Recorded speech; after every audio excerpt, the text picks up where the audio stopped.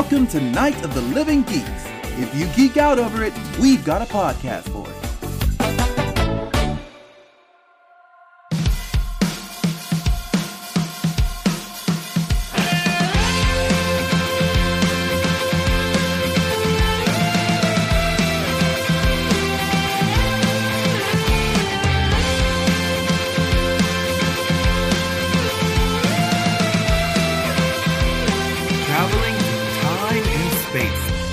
Podcast of timey-wimey proportions, Podcastica. Now, here's John and Taylor. Thank you, Irving, and hello, everyone, and welcome to episode 104 of Podcastica here on NOTLG.com. We watched The Mysterious Planets. And I don't know why I said it like that, but why not? My name is John, and joining me, as always, traveling throughout time and space with me, is my good friend Taylor. Taylor, what an intro. I know. That was fantastic. Thank you. I love the voice. How are you? I'm doing pretty good. And by pretty good, let's go with a great. Let's upgrade that pretty good to a great. Doing fantastic over here in San Jose, where it's 92 degrees and it's raining. Yeah. What is up with this? So I don't know.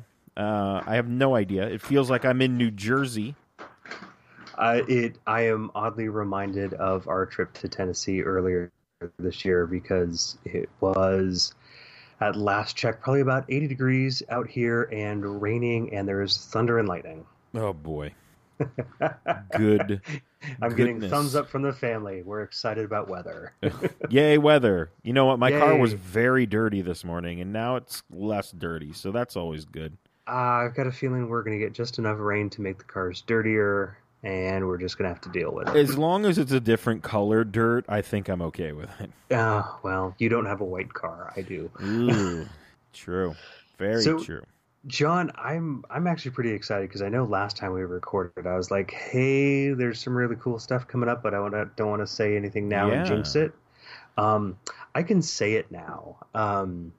As of the end of August, the house that we've been renting for almost the past 4 years, we have now purchased. Yeah. Congratulations on air. Thank you very much. It's very cool. Yeah. We're pretty excited. Stoked. We celebrated by doing the exact same thing that we did the very first day we moved in when we were renting it, was get Wiener Schnitzel for dinner and eat it on the kitchen floor. Because we had no furniture moved in at that time. Perfect. Did you guys just move the table away and just eat on the floor? No, literally we just went into the kitchen and sat down and we ate on the floor. No, I'm saying like this time around. No. This time around, we just cleaned the kitchen floor, sat down on the kitchen floor, and ate Wiener Schnitzel. Perfect. That's great. And then we've now spent the past 2 weekends tearing up all the carpet and unearthing the original 1954 hardwood floors. Oh, man. How's that? It looked like a task. I remember I saw something where it was like, we're still doing this. Yes, we started on Labor Day when it was blisteringly hot. And so we only did like a little segment. We first just wanted to see how bad the damage was back by one of the bathrooms. We knew that was there. Yeah. And that's stuff we can fix. It's not a big deal. And then last weekend, it's like, all right, well, let's tackle the living room. And rather than move everything out, because who knows where we'd put it, honestly, we did it all in segments and would move stuff around to clear one area, move it back. And it was a blast. And the floors, frankly, for the most part, are gorgeous. Great. That's great. Yeah. I feel like I'm suddenly on HGTV or something. And then not only that, but we've taken part of where I would normally sit to record with you, and I literally got a bunch of basically freebies because the company my mom worked for got purchased, and so they were getting rid of all their furniture. We have a giant desk here now, along with cubicle walls. Yes. And I am now sitting here running 3 screens and talking into a gorgeous snowball microphone that you got for me. I And did. thank you, sir. You're welcome. I hope the note found you well. Indeed. Okay. Because you were talking about maybe getting a microphone or me giving you one of the microphones that you had loaned me, and I truthfully cannot find them. So I just thought, you know what? Taylor does a lot for Podcastica and just NOTLG. So here, have a microphone. It's incredibly appreciated. Amber and Kobe both thought that the War of the Worlds had landed on the desk here. And I'm kind of wondering if anybody has taken one of these and done the Toclafane mod to them and made it look like one of the Toclafane. I don't know. That's a good question. Right? That's a very good question. I don't know. I'm pretty stoked, and I think it sounds awesome. And it does.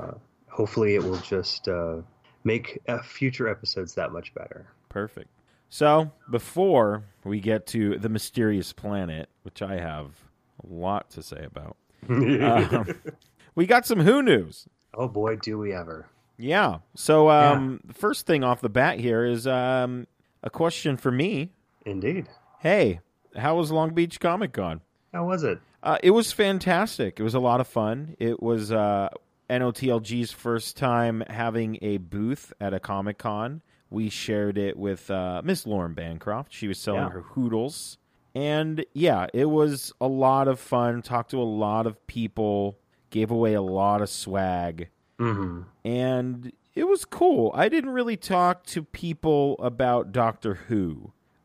People wanted advice about podcasting, and apparently, interesting. According to Lauren, I gave good advice, so that's good enough for me. And yeah, it was really cool. Saw a lot of cool costumes. Saw a lot of cool cosplay. Saw a lot of cool costumes in my day. I'm 85. But yeah, it was good. It was overall fantastic. I think the funniest thing for me was I'm surrounded by all these great artists, all this original art, even like different shirts that I may or may not have. And the one thing I purchased was an Overwatch hat that I could have gotten at any retailer in the world.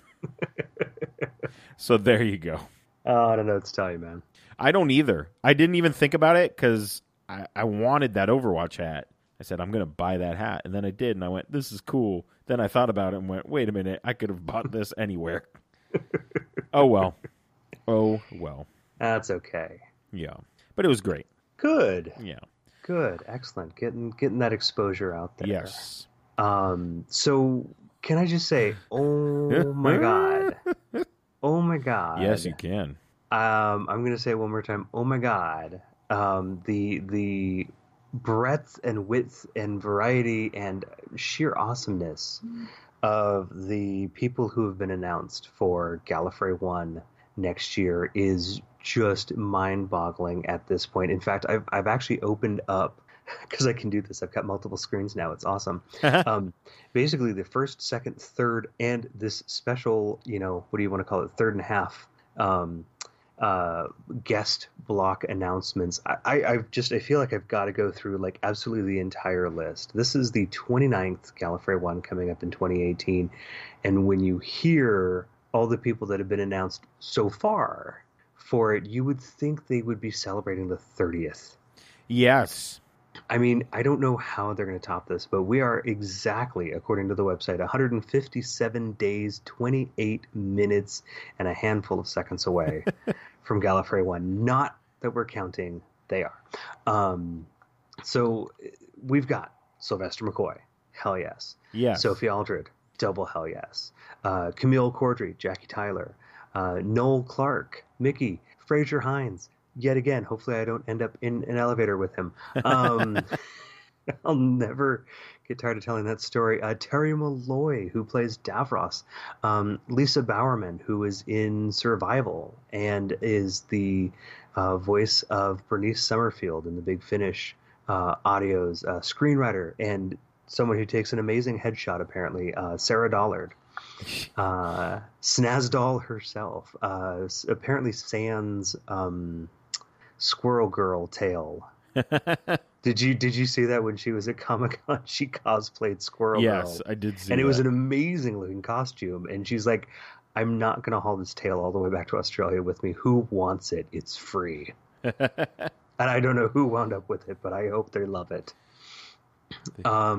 Writer Jamie Matheson, writer Peter Harness, director Rachel Talalay, director Lawrence Goff, director Wayne Yip, screenwriter Philip Martin.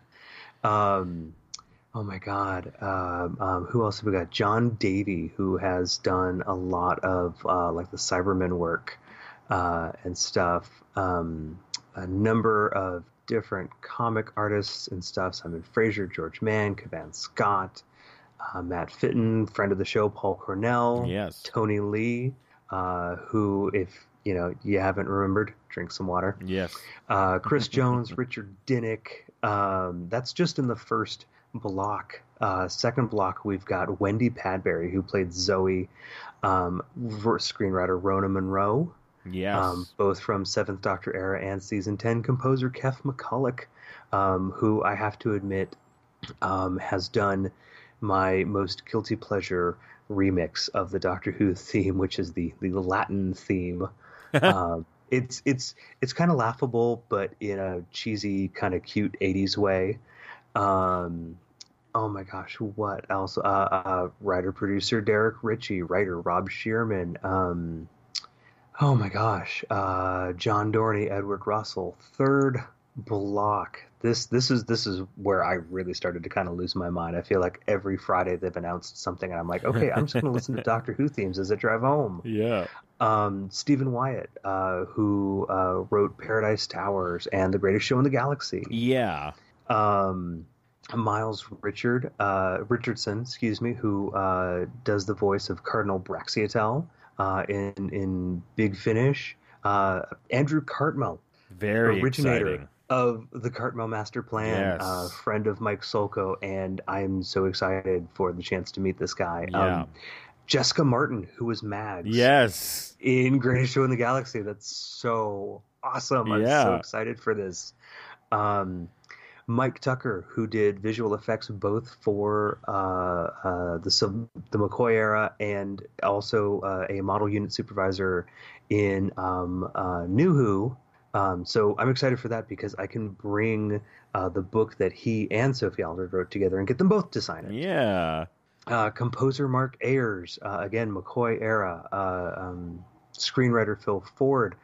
Carrie Henn, who knew? The Newt on Aliens, which I remember seeing Aliens in the theater at probably far too young an age. But she's going to be there. And blowing my mind, Rico Ross, who is the ringmaster Yes. in The Greatest Show in the Galaxy. Yes. I am so excited for this. This is crazy. I can't wait. Yeah, I feel like we have to have a Greatest Show in the Galaxy panel. There has to be one. I've got a feeling there will be. I've got a feeling we'll have a panel for that. I got a feeling we'll have a panel for Survival. Yes. At the very least. I mean, even at this point, I'd love to see Dominic Lynn come back again because he did some of the music for the McCoy era, and we've got Kef McCulloch and Mark Ayers. Just having him on top of that would be fantastic. But we've also got Chase Masterson, who's coming back. This one was kind of like a left field, like, really? Okay. Dee Sadler, which I'm sure everybody goes, oh, yes, of course. No, actually, she was Flower Child in Greatest Show in the Galaxy. She's also done some work for Big Finish. And gosh, now, last And Friday, now for your main event. And now for your main event. Are you ready to rumble? Because literally blowing the doors off this and blowing everybody's minds. We're talking Pearl Flippin' Mackey, Yeah. Matt the Man Lucas, and David Bradley. Yes. Just and I feel like when Gallifrey One Facebook puts out, "Are you ready to hear our headliners?" Yes. in all caps with way too many exclamation points and question marks and an emoji face, you know it had to be big, and it was. Yes. And it was. Oh, it totally was. My only hope to build on top of that is maybe, just maybe, we get Capaldi. If they announce Capaldi that late in the game, that would be insane. And I feel like it wouldn't leave them room to top next year. For them to top next year, they'd have to get David Tennant and or Matt Smith. Probably, yeah. And that's it. Just 2 guests. But yeah, this is amazing. We're going to have basically most of the Christmas cast, I believe. Pretty much, yeah. Which is great. David Bradley, also in Game of Thrones and Harry Potter. Yes. So he's got a world to talk. He's got worlds to talk about. Completely. And yeah, I don't know how many people saw the movie he was in where he portrayed the First Doctor. It was amazing. It was so good. Absolutely. I remember seeing that around the time of the 50th anniversary special, and it really was well done. It was very enjoyable. Yes, it was amazing. It was so well done. If you haven't seen that, check that out for sure. But yeah, Totally.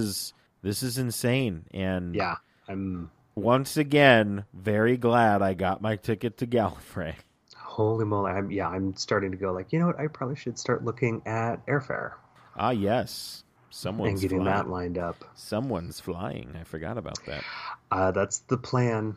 That's the plan. I It's just, forgot to tell. Now that you've reminded me, I will start looking for LA airfare because I feel like Southwest always is doing at least one ways. So, one ways are pretty cheap and then you have to find a way back. But, Well, I don't know anybody who's driving back up to the Bay Area Sunday evening so I can go to work on Monday. True. I'm just saying you can buy the one way now and figure out the other one later. Oh, gotcha. Yeah, honestly, looking at Southwest, I think I could do it for about $215. That is not bad. Which is not bad. It's $99 one way, and I think it's $112, $120 back, or something like that. Not bad at all. No. So, yes. So, go ahead. Yeah. No. Go ahead.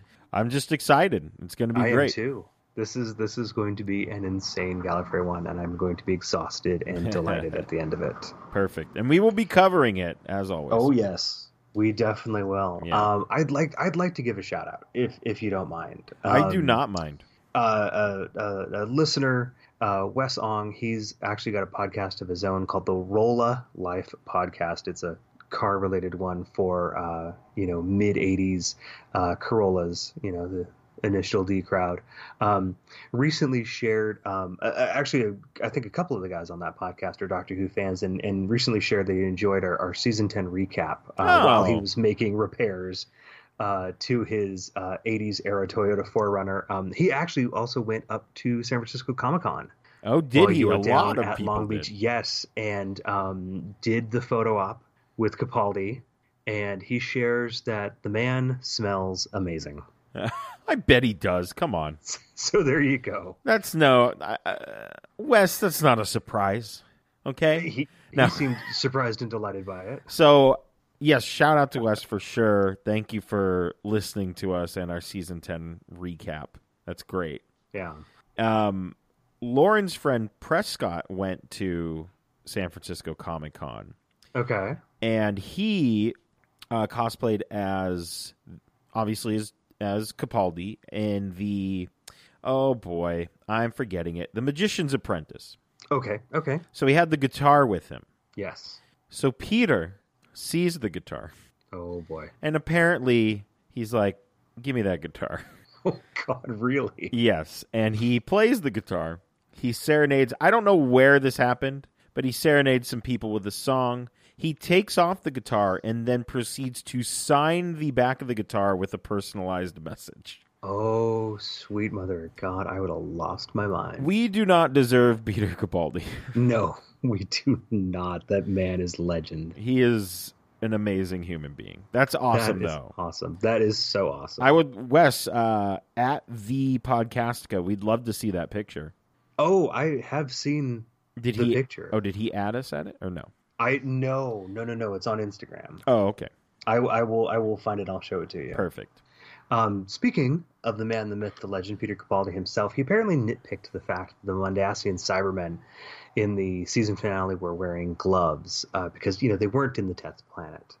They still had their kind of human hands, but unfortunately he had to be vetoed on that because otherwise it would give away the fact that Cyber Bill was in fact Cyber Bill. I mean, all right, that's fair. So I got a couple of. First of all, as I said, we do not deserve Peter Capaldi because this is adorable. Yes. And secondly, okay, we could have shot around the gloves until the reveal.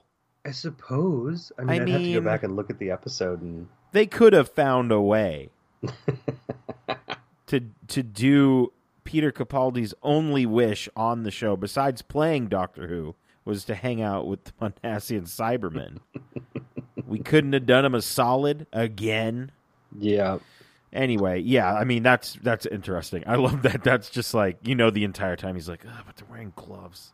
That's great. Yep. Not great news. Not news? Yes, not news, because surprising no one, and here's a cameo from Memers. Good evening, Memers. Surprising no one, Class has most officially been canceled by the BBC. I'm very disappointed. I'm a little bummed. It certainly seemed like it had potential. I mean, Taylor, the ending. I know. And not the very ending. I'm talking about we had a cult inside of a school that was worshiping the Weeping Angels. I know. Spoiler to people who haven't seen Class. So shame on you because it got canceled, and you could have had a second season where we had a cult inside a school that worshiped the Weeping Angels. I have seen some discussion where, because of the timing of the seasons of Doctor Who, people are at least theorizing that, much like teachers every year, you're given a budget, and if you don't use it, you don't get that whole budget the next year. And that this was basically the Doctor Who budget for, that calendar year. So they used it to make Class. And, all right. I don't know. I mean, I understand. That makes sense. I don't know how TV works. Yeah, I mean, I guess that makes sense. I don't know how TV works either, but I mean, yeah, I can understand that, and I can understand why it was canceled. But see my comments from 2 minutes ago. Yeah, well, because, and they also didn't, put it in a great time slot. No, and the other thing, what was the other thing that was bothersome about it? It didn't. When they waited on it for American audiences. Yeah, that was dumb. Well, I don't understand what that was about. I have no idea. I think BBC America hoped to, back to back it with Doctor Who, and that would give it a boost. Yeah. But I think, unfortunately, that backfired because anybody who is savvy enough to use a computer can be like, well, I'm not going to wait 6 months to see it, or I'm not going to wait 7 months to see it. I'm going to watch it now. Yeah. And then they didn't watch it when it aired. Fair, because we did that. Yeah. We got a little timey-wimey. We did. We just jumped into the future. That's all we did, I swear. Yes, me too. I swear it. But also, they should have just released it when it came out. I don't know. It's a little. They should have. It's frustrating. It's frustrating for me just because I think the reveal was so good of where we were going to go. I just hope that the creator of Class says, "All right, this is what we were going to do." Mm-hmm. That would be nice. That would be nice. Or don't tell me that. Make it a comic or make it a BBC. Nope, that's not what they're called. Make it a Big Finish audio. Yeah. Do something. I mean, I want to know. Hey, I want to know. I wish this guy was at Gallifrey. That'd be great. Oh yeah, that would be great. Just to have a panel of like, hey, tell me what happened next. Yeah. Hey, tell me the thing. Oh boy. Well, one last bit of Peter Capaldi interesting news, an alternate universe news. It was revealed this week that Peter Capaldi actually auditioned for the role of Captain Sisko on Star Trek Deep Space Nine way back in 1992. Now, I didn't really watch much Star Trek, and I don't think I really watched enough Star Trek Deep Space Nine to know. But I mean, Captain, that would have been cool. That would have been definitely great. Interesting. Yeah. That's so just strange. It's just like a strange thing. It is. And also Anthony Head, who was Giles on Buffy and also in School Reunion, he also auditioned for the same role. Interesting. Yeah. Very interesting. So shall we? Mm-hmm. I mean, it's only been 40 minutes. No, it hasn't. I'm just kidding. It's been 35 minutes. I'm just trying to mess with the people. No, it hasn't. I'm just looking at how long the Skype call's been. So, we watched The Mysterious Planet, starring Colin Baker as the Doctor, Nicola Bryant as John's impression of Barry. Doctor! Oh my God. Michael Jaston as the Valyard, and Tony Selby as, oh my goodness, Sabalom Glitz. Yeah. Who apparently is a reoccurring character. Yeah, he's in Dragonfire. Yeah. It was written by Robert Holmes and directed by Nicholas Mallet. It first aired September 6th to September 27th, 1986, and it is the first story of season 23. Now, wow, we're like right in like anniversary of this episode. Yes, we absolutely are. Look at us. I know. How cool is that? We did great. So we got some story notes here. We do, yeah. So in this story, the Doctor seems about ready to state his name, all casual like to Perry, but of course is interrupted. Naturally. And while listed as a single story, this story and the 3 others that make up the Trial of the Time Lord are in fact one long story with 14 parts. This makes it the longest Doctor Who story ever, with the second being the Dalek Master Plan, which has 12 parts. Oh, yeah. Yep. Now, I know you and I both kind of marveled at the opening of this episode, but the model of the space station used in that shot was 6 feet wide. The 45-second-long opening scene of it from the story was the first use of a motion-controlled camera on Doctor Who. It took a week to film, and it cost over £8,000, making it the most expensive Doctor Who sequence to date. Oh, my goodness. Okay, so that's amazing. Mainly because my second note, we'll just jump ahead as well. There goes the entire BBC FX budget in the opening scene. I saw that. And apparently I was dead on. You were. My goodness. But it was great. I really enjoyed it. They did a great job. It was worth every pound. It totally was. No disagreement there. That scene alone is worth seeing. The rest of the episode, well, we'll get to that. At one point, Glitz and Dibber come to a locked door. Glitz assesses that the only way through the door is to blast through it. He says 5 rounds, rapid, ought to do the trick. A most definite reference to one of the Brigadier's most favorite lines from an episode that we've reviewed, The Demons. Yes. I was very... I just laughed. I did too. That. Yeah. That was good stuff. Good callback. Indeed. So, Taylor, as always... You have a world-famous synopsis for us. I do. Well, after 18 months away, the Valyard, the distillation of everything that is dark within the Doctor, forces the Doctor and a jury of Time Lords to watch the opening episode of Season 23.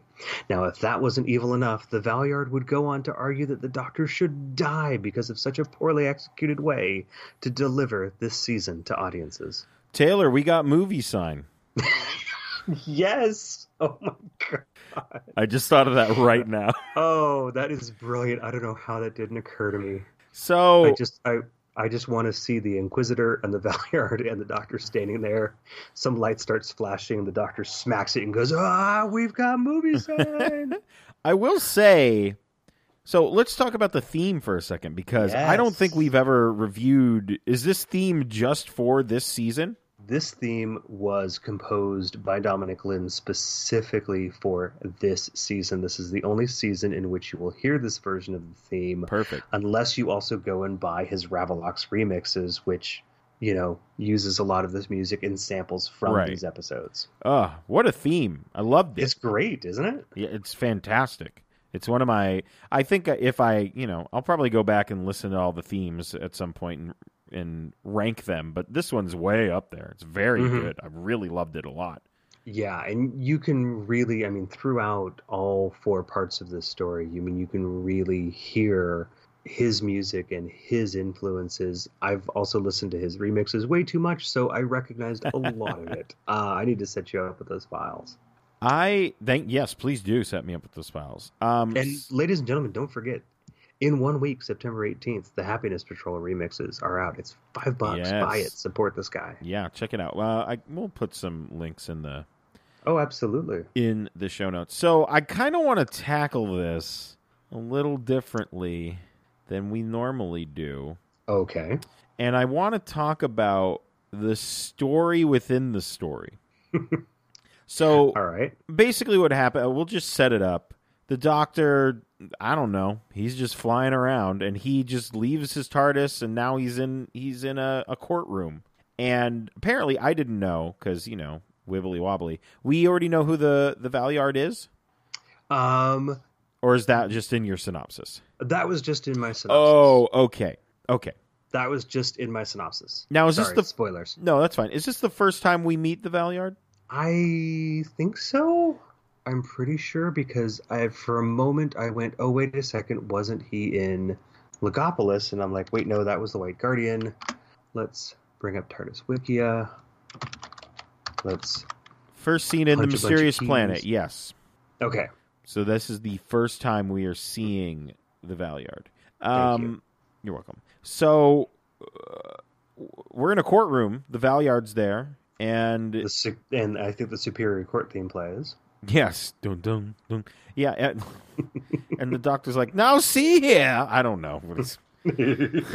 Apparently, that's my Colin Baker impression. Oh dear. Yeah, it's bad. I'm sorry. So we get the story inside the story, which is the Valeyard's like, man, this Doctor guy, I feel like I know him real well, and he's not a good person. We should kill him.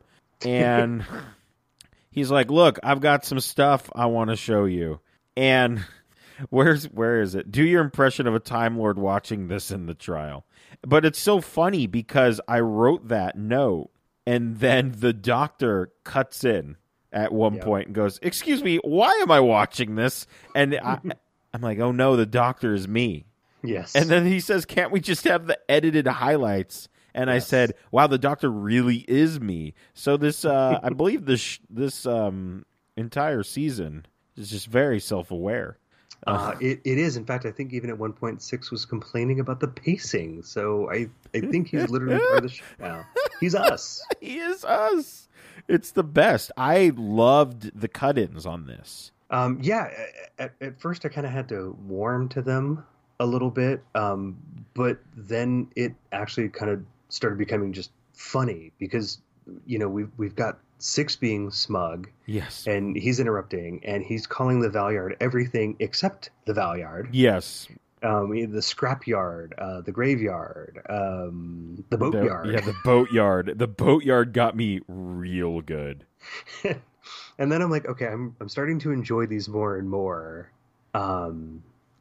It was very much. It's very kind of meta because they're literally watching the episode, and I'm like, okay, how are they getting these angles? And then they cut back and they talk about, the Matrix and how we can actually capture the memories of anybody kind of near a TARDIS, and they're basically just making up stuff, being like, we're going to explain away why it looks like you're just watching an episode. But you know what I did like about that? There is in part 4 when we have, oh boy, I forgot their names. Hold on, give me a second. What, the two little prissy-looking guys who work for Drathro? No, not those guys. We had Glitz and Dibber. And Dibber, thank you. And the audio goes strange, which I at first went, oh no, my file. Yes. I thought my file was corrupt. I went, uh-oh. And then the Doctor's like, hold on a second. And I do like when we go back to those two talking, it's from a different angle. I thought that was very interesting. Yeah. But also the audio was still scrambled, which I thought was strange. Well, and that actually is part of the larger mystery behind the whole Trial of a Time Lord. I figured. Thing, yeah. So, I mean... But yes, I had that moment too where it's like, oh, it glitched. Oh, wait, no, that's part of the story. I actually rewound it just to make sure. But Nice. And it was before the doctor cut in. I was like, wait a minute, that doesn't sound right. And I went back. And I went, what? And then he said, what? It was great. It was good. So It was just- literally you are 6. yeah, apparently I am 6. Oh, my goodness. So... so we have the trial, which is great. All the trial stuff I thoroughly enjoyed. I thought it was good banter back and forth. Mm-hmm. And I mean, then we have the actual story that the Valeyard wants everyone to see, which I feel kind of backfires in his face a little bit because A little bit. it just seems. I mean, there's some lines where the doctor's like, I have to go save these people or they'll all die. And I feel like that's the end of the trial, isn't it? You would think. I mean, obviously, Gallifrey's got their version of the Prime Directive. Yes. We only observe, we don't interfere. Yeah. And I'm sure that, the real strict adherence to that is like, well, it doesn't matter if an entire planet's going to blow up because of some sort of like some hippie's black light experiment. That's all I could think of. It's black light. I'm like, where are the posters? Yes. Where are the posters? Where's where- the mushroom and The the, mushroom. caterpillar on it, smoking the hookah? Exactly. Where are those posters? Where is like the Doors playing in the background? Where's the incense? Right. Wow. Sorry, I had to go there. No, that's fine. It's funny. So we observe this story, which we're on Earth basically. Yes. So they were talking about the Great Fire that happened on Earth, and if the planet hadn't exploded in the second episode of Eccleston's run, would have thought that maybe that story or this story took place after that story. Oh, wouldn't that have been interesting? Yeah, that's what I was thinking, but then I realized the planet actually did explode. So, yeah, never mind. Just me trying to make everything connect more, whatever. I guess I don't know anything. I love... go ahead. Oh, I just, when talking time frame, they do mention, because they go down into what looks like the Temple Run version of Fry's Electronics over here by where we both work. And they come down the escalator there, which is actually the Marble Arch railway station. And they actually mention how far in the future. It's 2 billion years in the future. And I'm like, wait. 2 billion years in the future, and for some reason the Marble Arch station sign survives? Yeah, right? Okay, sure. Right. We also moved the entire Earth 2 light years away from where it normally should be, ignoring the fact that the nearest star is 4 light years away. Look, they Pardon me as I push my glasses. They wasted all of their budget on the open. They couldn't waste any more on research or costumes because Dibber and Glitz looked like space paintballers. They look like a couple characters out of an 80s film called Ice Pirates. There's your obscure reference. I feel like this is not the first or last time we will mention that movie. Probably not. I feel like it has been mentioned on this show before. I do love their sideburns, though. And you know what? Oh, I my may have goodness. mentioned it when we reviewed Dragonfire. Oh, yes. Oh, man. I'm just trying to... We're exploring the cave, basically. Mm-hmm. And there's so many Ron Howard Arrested Development moments just throughout this where, do we know if there's any intelligent life around here? I don't know. There was. There's just like, I think there's another one later when they think the Immortal is dead. Yes. He's dead. He wasn't. Well, I do love, Six admonishing Perry. Perry, do be careful, and then immediately gets captured by the locals. She's gone. He's gone for about 40 seconds. About that, yes. And then she is just captured immediately. And I mean, we were talking about the Dibber and Glitz's costumes. There are just so many. There's so many costumes happening. There's, what did they call them? Were they the I don't think they called them the natives. Did they call them the natives? No, I mean, they might have called them the natives, and they basically called themselves the tribe of the free. The tribe of the free, home of the brave. Something like that. I don't know. They had, the people who were in charge, and then they had people wearing weird masks, like kind of like they're grunt workers. I don't know. They had these weird masks, and then we had Dibber and Glitz, who had another set of costumes. Then we had, as I called them, the yellow jumpsuit people. Yes, the yellow jumpsuit people. And we will basically everybody who would go off on the satellite of love and have movie sign. Yes, they would indeed have movie sign. And I love that the Doctor is sure that this isn't Earth. I really like that. Mm-hmm. But then when he gets captured, and that one guy is like, "Oh yeah, we have 3 books." Yes, he says 3. What are they called? Mo by Dick. That was my favorite. Mm-hmm. It's about a whale. And then what was the UK habitat of birds or something? Or basically something about Canadian geese. Yes, Canadian geese. Oh my goodness. Look, I'm gonna just jump to a little comment that he makes at the end when like the Doctor's leaving, and he's like, maybe I'll see about finding these Canadian geese. Yes. And I was like, oh my gosh, and here his name's Balthazar. Here's Balthazar forever on a goose chase. Oh my god, a literal goose chase. A literal goose chase. Wow. Yep. What a mission. Right.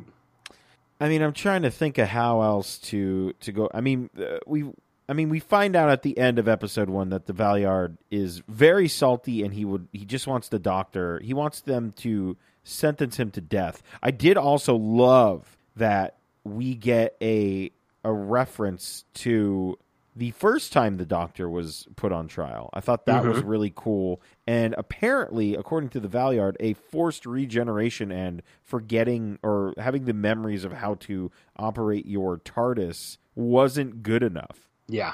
And I said, holy moly, this guy is out for blood. And he is. Very much so. Because once again, Doctor, you must die. Yes. And I'm like, oh, okay. Yep. You're the bad guy. Of course you want the Doctor dead. So in part 2, we are introduced to the Immortal.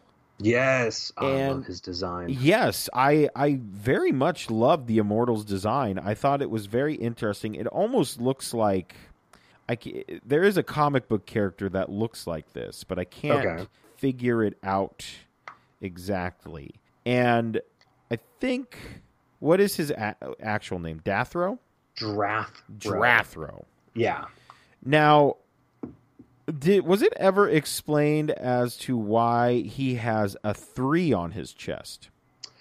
Did I miss that? Yes, it's you hear Glitz and Dibber, I think, refer to him as An or the L3. Okay. Drathro's little like tank flashlight bot. Yes. With like the hentai tentacles. Yes. It's like, dang, dude. That's an L1. Right. Okay. And that's kind of like the one that he uses to tool around the city. Yeah. Or the castle. Kind of like a drone kind of bot of some kind. Or a 6th Doctor carrying robot. Yes. So yeah, now why there's this hierarchy, where the L2s even are, that never seems to come up. I don't think we see a single L2. No, we don't. And L7's not around because they were all lady rock band in Seattle. So. Nice. What a reference. Hell yeah. Oh my goodness, Taylor. I need to go listen to Pretend We're Dead now. I'll be right back. Wow, what a reference. Thank you. Love it. So, okay, yeah, but the design, like, he's got a head that's kind of shaped like a cat emoji. I don't know. I kind of put it halfway between a radar tower and, like, a stylized Spanish sculpture with horns. Yes. I really don't know what to call it. I don't know. Whoever designed this did a very good job. I actually I don't know. You just look at it and you're like, I don't know. But I look at it and I go, this is pretty cool. I enjoy it. Oh, totally. And they do a great job with the articulation. Yes. of him too, watching his hands, and his arms move around when they've got it angled just right. I'm like, wow, they really did a good job with him. Yeah, they did. And it almost seem like they might have made 2 costumes? Because I feel like at one point he's moving a lot better than he... In like the first couple of parts, he's moving around a lot. His arms seem more mobile. And then in later parts, his arms kind of seem more action figure-y. I don't know. You pull him apart in the middle. He's got one of those big rubber bands like the G.I. Joe's had. Yeah, maybe. Yeah. I don't know. It seemed like there were 2 different costumes, but I could be wrong. But either way, loved the design. Whoever was working that costume did a great job. Totally. I laughed very hard with the robot with his suitcase. Where yes. He's like, "Take me away," and there's a random scene of him just holding up all the secrets, I believe is what it is. And it's just basically. Like he's like, "I'm ready to go." Basically.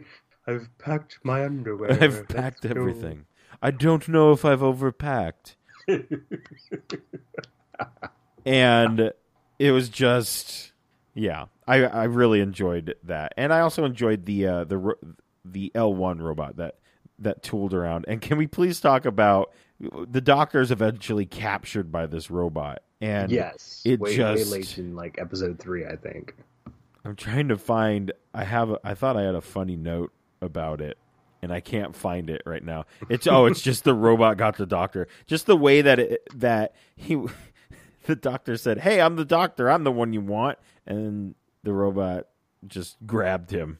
Yeah, like basically. just surprise tentacles. Like, whoa, hentai bot. Yeah, like, just grabbed him, grabbing him. Yeah, that was a cool. I don't know how they did that effect, but it looks cool. Like the way that the robot lifted him, I thought was looked really interesting. Yeah.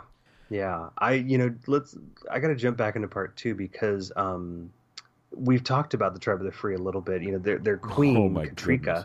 I thought it was paprika. Honestly, no. That's the seasoning. Oh, right. Also red. Katrika, a redhead. Maybe there's a connection. Maybe. Really, I'm just trying to make you feel better at this point. That's fine. Okay. I will anything to make me feel better is fine. I thought it was really funny when they first captured Glitz and Dibber, and Glitz is ever the gentleman rogue here. He's like, I have an uncanny knack with aging females, and I'm like, okay, so you're a cougar hunter, Glitz, right?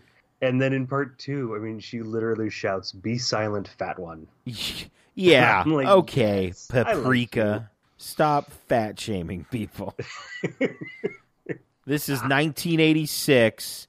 Get with the oh wait, never mind. Okay. Yeah, no. But apparently, when they capture Perry, hey, we've captured you, but congratulations, you're getting husbands. Yeah, here are all of your husbands. It's like, whoa, hey now. All of your wildest dreams that we had for you are coming true. All these wildest dreams that we had for you. Yes. I like that. Now, I like that. All right, Taylor, I think we have to address the elephant in the room. Oh, let's do it. Or because more so, the Merdine in the room. Yeah. Because I gosh. didn't realize who this was until you told me. And then I, as you have said on this show, lost my collective sheezy. I do say that a lot, don't I? You do. It's a censored show, kids.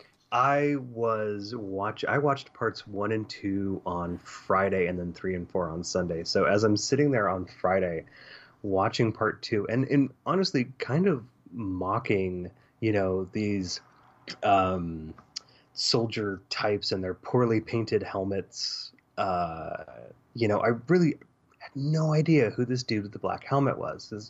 Is Merdine, okay. British actor. Yeah. Britain has actors. Fine. Okay. And the credits are rolling, and I'm just about to exit, and I goes, wait, Tom Chadbon? Merdine is Tom Chadbon? Duggan is Merdine? Duggan!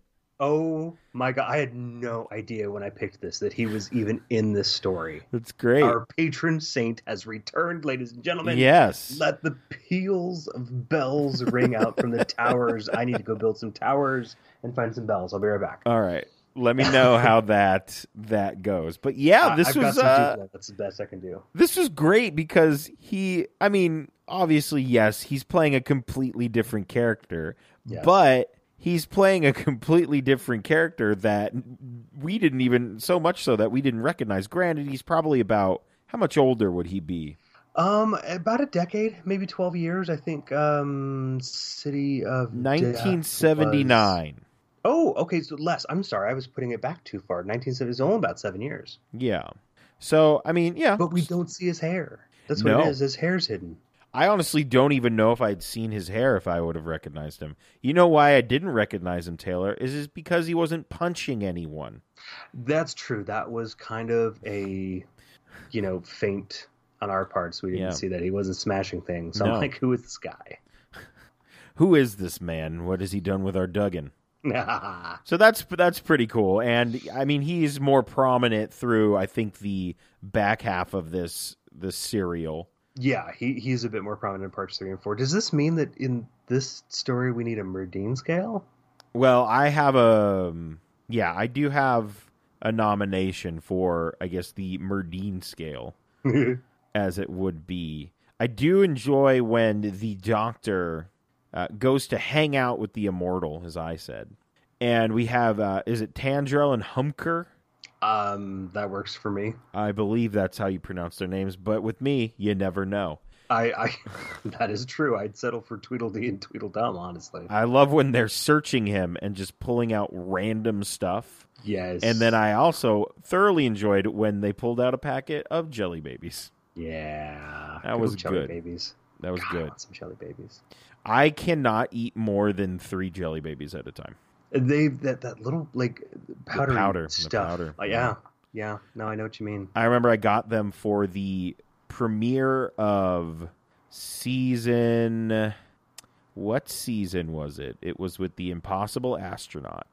Oh, 876? No, 7. No, that might have been 7, maybe 7. Was it? 6? I don't know. It was one of those. But update: my sister is just started Matt Smith. Nice. Okay. So she's rolling on through. She's trucking. She's doing a great job. I'm very proud. Don't Excellent. tell her I said that. She'll never listen to these classic Who episodes. So, anyway, I bought them when I was watching that, and I ate an entire packet and was just out of commission for a day. Yeah. Yuck. Anyway, so they search him, they find the Jelly Babies. Those two characters were strange for me because at first they seem very robotic-like. Mm-hmm. And they're just doing what the Immortal wants them to do. And then towards the end, obviously, they want to leave. But they kind of turn into, like, a comedy duo at one point. And I just didn't understand that. Okay, you caught that, too. I totally did. I never should have listened to you or something like that. I don't know what it was. It was very strange. Yeah, they really kind of started sniping at each other. Because each thought they were more right. I feel like these are just the two kids from the Twin Dilemma, slightly grown up. Oh God! Right? Yeah, that sounds. And then they right. finally realize, oh wait a second, we're about to die. Let's do a little bit of self-preservation and get the flip out of here. Let us leave. And there's a line in we're with the not the tribesmen. That's what I have written down. The tribesmen. Yeah. I love the introduction of Broken Tooth. Yes. What a name. Yeah. You had no other personality.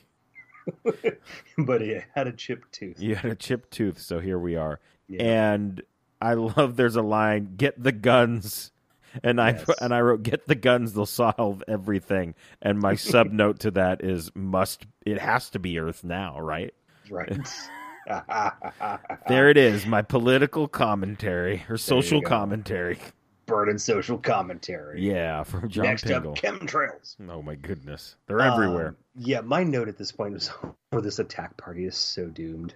They are very doomed because they feel like they have killed the Immortal, and they think the Immortal is the first robot they've ever seen, which would be L1.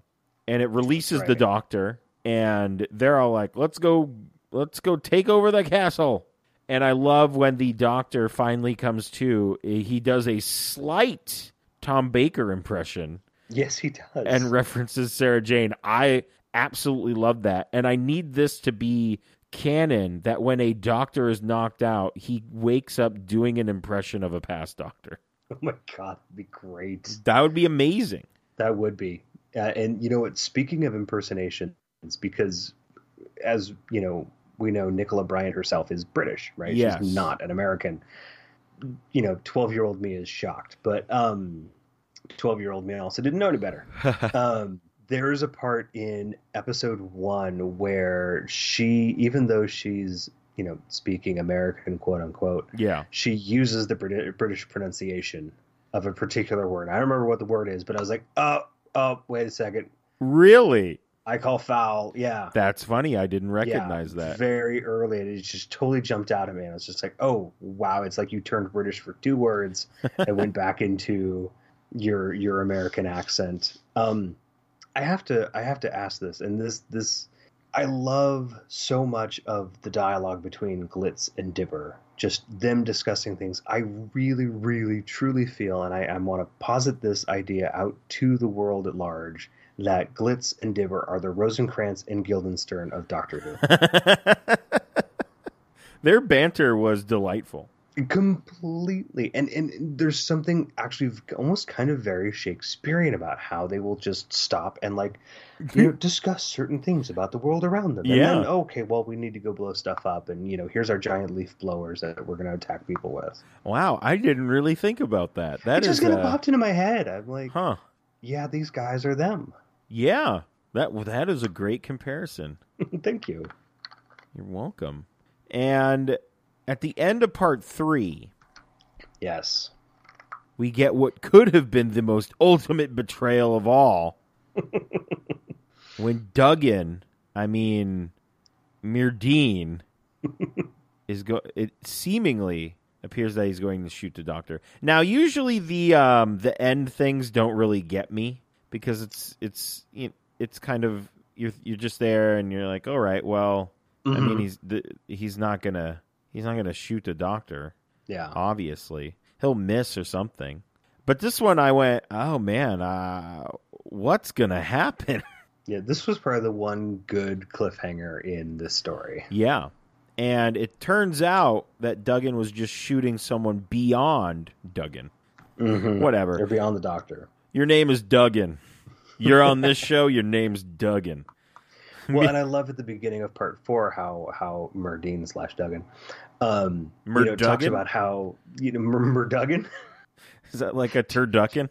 Yes. Murduggan. Should we be doing this episode around Thanksgiving time? A Murduggan, as I completely knock my bottle of water off the table here. This is where we're getting to in this episode. So folks. Excited. Oh boy. Well, Myrdine talked about, we're not supposed to, live like this. And, he knows that the world isn't burning up there. And in my head, my headcanon for this is he's like, no, we're meant to go to Paris and punch things. Yeah, he just wanted to go to Paris. That's it. And you know what? Yep. We didn't even really mention the giant thing in the ground. What was it? A malfunctioning? Like a black light. Black light. We mentioned the black light, but the thing it's giving off, it's malfunctioning, so that's why the fire came and destroyed everything. Yes. And the first time around, and they're trying to make sure that doesn't happen the second time around. But at the same time, Drathro needs it to power himself. Yes. Apparently, he runs on black light and patchouli oil. And posters. And posters. He's got them all back in his room. That's where they are. Maybe his insides are lined with them. Wow. Wow, that's a visual. Oh my goodness. Just that's great. In his room, he's got like some Deep Purple playing. Oh my goodness. Now I kind of want just like a ridiculous blacklight Doctor Who poster. Oh my god. I wonder if anybody's made one. I'm going to look for one. You look that up Black because round about this time, I mean, Doctor Who. you know, the Doctor makes his way back to Drathro because he still needs to disable this black light thing, and he's talking about the importance of life, and you know, Drathro's got this plan, and frankly, Drathro kind of turns into Marvin the Paranoid Android. Yes, he does. He totally does. No blacklight poster. Only Doctor Strange ones. Okay, well, that's all well and good. But Yeah. that's not our Doctor. No, it is not. But yeah, he does. He's just kind of wants to get out of there. Mm-hmm. Oh, well, we could get out of here? You have blacklight on your ship? Well, where to? I loved that. That was such a carny move. Oh, completely. Oh, bring and all your God, secrets. Yes, God bless Glitz, the smarmy charmer. Yes. You know, being able to, oh, well, we can help. I mean, like, he just picks up that baton and runs with it, you know, because here comes this blacklight explosion, which I think was the laser light show they used to do at the De Anza College Planetarium. Oh, yes, definitely. The blacklight explosion. Coming up Or next, that'll be the Dark name Side of of my the first, Moon. You know, psych rock band. Yeah, I think that's a great idea. Can we please talk about the Immortal just melting Yes. Paprika's face? Let's talk about That was disgusting. it. Was. Because at first I went, oh man, he's just electrocuting them. Oh my God, he melted their faces. Yeah, because Jeez. he kills Katrika, Queen of the Really, Really Dead now. Yes. And what? Broken Tooth? It was Broken Tooth. I'm It pretty was sure. Broken Tooth, whose tooth really is melted now. It's just he is melted tooth. Yeah, He has evolved into a higher being. sure. Melted tooth. And okay, so let's cut back to the trial stuff, because the trial stuff becomes more prominent in part 4.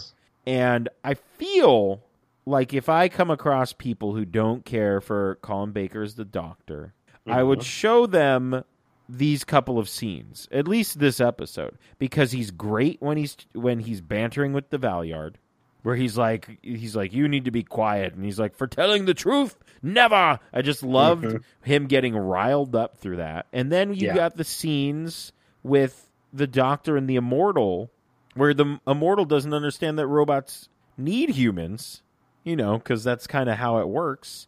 And those scenes were great too. I just really enjoyed Colin Baker in these scenes, and just throughout, I think I enjoyed it. So I completely agree. And again, you know, I feel like I tend to pick Colin Baker stories because I've always had this, you know, oh, these were such crap years, and you know, the stories weren't good and the acting wasn't great. And you know, if I stick with that in my mind, I don't come back and revisit them as you know, an older, more mature viewer. Yeah. And so I'm forcing myself to do that, and I totally see it. You know, I mean, I get it still wasn't the greatest era for Doctor Who, but there is some really good stuff in there. If, you know, you just go, look, I'm going to watch this. I'm going to have this as an experience.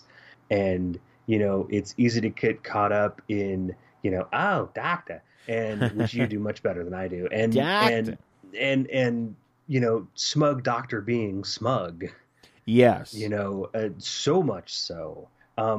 But there are some really great lines, and the examples you gave are two of the best, I would say, in this entire story. Oh, yeah, I completely agree. And, I mean, a spoiler, we might be seeing a little more of these in the future.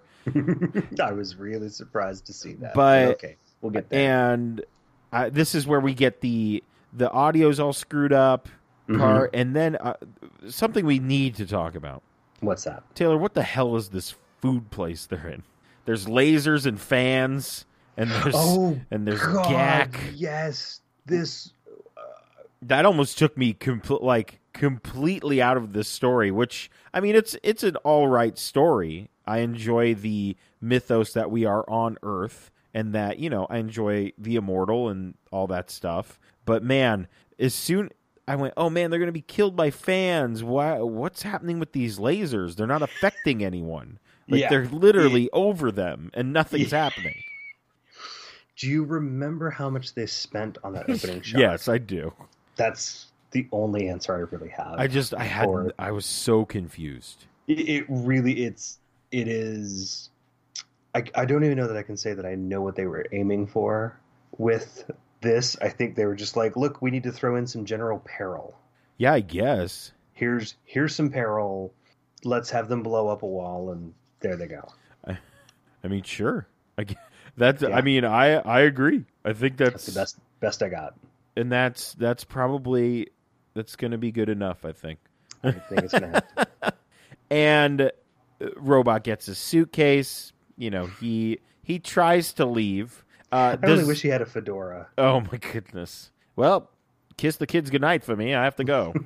We're off on the road to Andromeda. And the doctor, he explodes everything. Does this count as a Doug and Smash moment? Because that's the only nomination I had. Because he didn't really smash anything. It was more like he exploded did he everything. set off? Did he set it off? I feel like he did, and he ran away and like jumped out the door, and it exploded. All right, I'll give it to you. Excellent. Well, I'd give it a solid, because we're not sure about it. I'll give it a 5. All right, in the middle. I will meet you in the 5. I'll give it a 5.5 only because I'm so excited that Duggan is in this episode. Yes, fair. And I mean, we did talk about the lasers in the food shoot and how those were, I don't even know what those were, but very cool effects on the death of the Immortal, who, as his little room explodes, he also dies. Mm-hmm. Along with it, his secrets, I would assume, unless they Yes. picked them up. I don't know. Those sweet, sweet secrets. Sweet, sweet secrets, indeed. His Fuller Brush samples. Yes. Do you, going back to this glitched audio, this removed audio, do you have like a prediction, a guess as to what it is they're talking about? No, I have no idea, and I haven't really gone beyond trying to. I didn't really look it up either because I don't want to ruin anything. Sure. And I honestly, I haven't either. When I go for story notes, I really don't read the synopsis Right. at all. So I do not know. No, I don't even Okay. have a guess. Okay. So Yeah. yeah. Keep running. I don't have a good guess either, so I'm gonna hold off for now. So breaking news. My sister has just texted me in all caps. Is Oh, this boy. is this why you like Jammy Dodgers? And my Jammy sister, Dodgers. yes, it is. This is very much why I like Jammy Dodgers. So that means she must be on the Dalek episode. Yes. So she's at least 3 episodes in. Wow. She's just nailing it. I love it. It's great. Kids must have gone to bed early tonight. Maybe. Well, Eden's bedtime is 7 o'clock. Elias, Yeah. he's all over the place. He's a small baby. Yeah, He they is do a, that. He is a tiny baby. Anyway, back to this. Back to this thing. I really love, because, I mean, throughout everything I've seen with this Doctor and Perry, he kind of gives her a hard time a lot. And he Yes. starts to give her a hard time at the end of this, and she says, "You need to cool it." And he says, "All right." And I really liked that. I don't know why. You- It's just... You know, it's funny you mentioned that because one of the things that I did see when I was doing research for this episode is because there was this 18-month gap between, the Revelation of the Daleks and that season and this season. Yeah. Colin Baker and Nicola Bryant went, well, I feel like we've got to have the Doctor and Perry interact a little differently because I figure they've been spending all this time together. Okay. And so they played the Doctor companion relationship a little different, as though they weren't just on hiatus. Yes. that they were actually traveling Well, good. during that time. So that was a nice thing that you noticed there. Yes, that's great. I really like that a lot. That's really cool. That's good to know. So we're back. The main story is over, or this sub story, depending on how you're looking at the overarching story of the season. And we're back in the trial, and the Valyard. I just know we got a zoom in ending. The ending was Yep. great. I really liked it because the Valyard's like, we ain't done here. I got some more stuff to show you. And then Right. at the end of this trial, all the Time Lords are going to want you dead. And then just zoom in on the Doctor. Mm-hmm. And it ended, and I actually wrote a note after it ended. And this is my note. I quote, "All right, fine. Let's do the damn thing." So apparently, for me at least, I enjoyed the trial stuff enough and the banter between the Valyard and the Doctor. And I also enjoy the new Perry-Doctor dynamic that I am interested enough that we will continue the trial of a Time Lord. I am shocked and know not what to say. Well, that's fine. Well, what did you think of this episode or these episodes? I'm impressed that I didn't need alcohol to get through it. Because we always talked about let's do the trial of Time Lord. We're gonna need drinks, Right. No,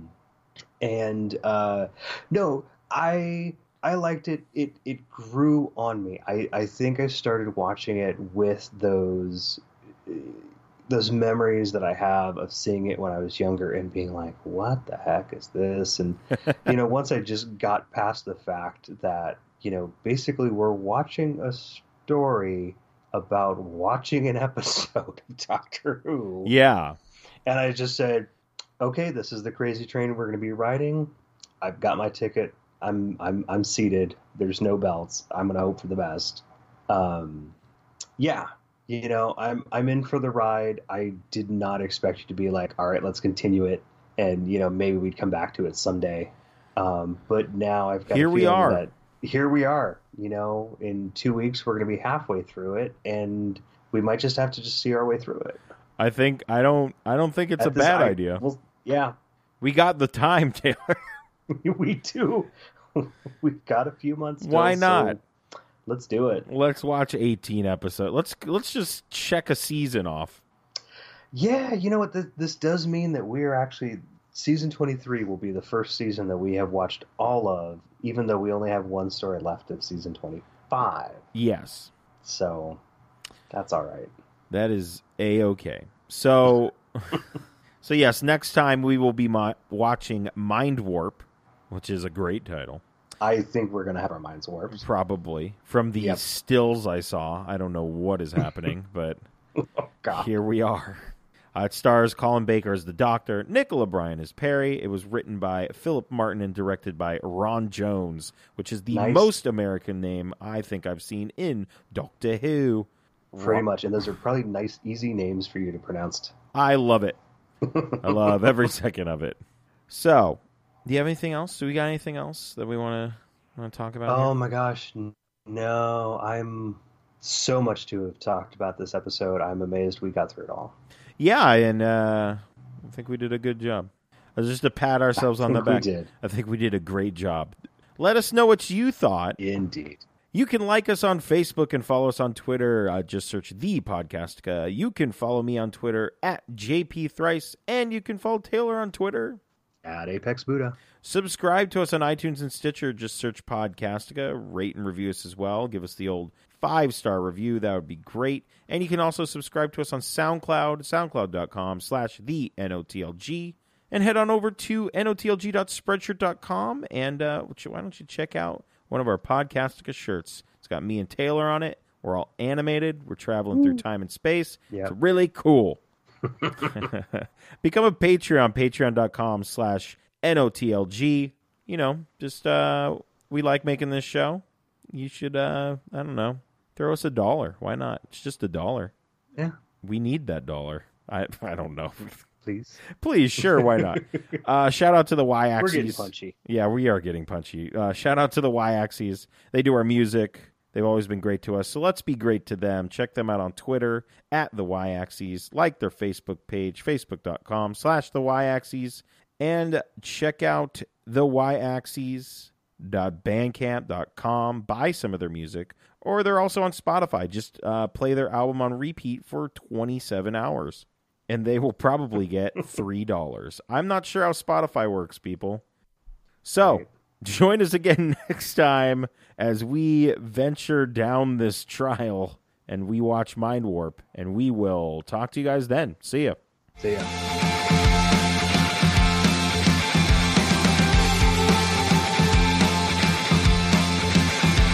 Weather on the hour, every hour, Ed. I don't know. The Weather Channel. Whether you like it or not.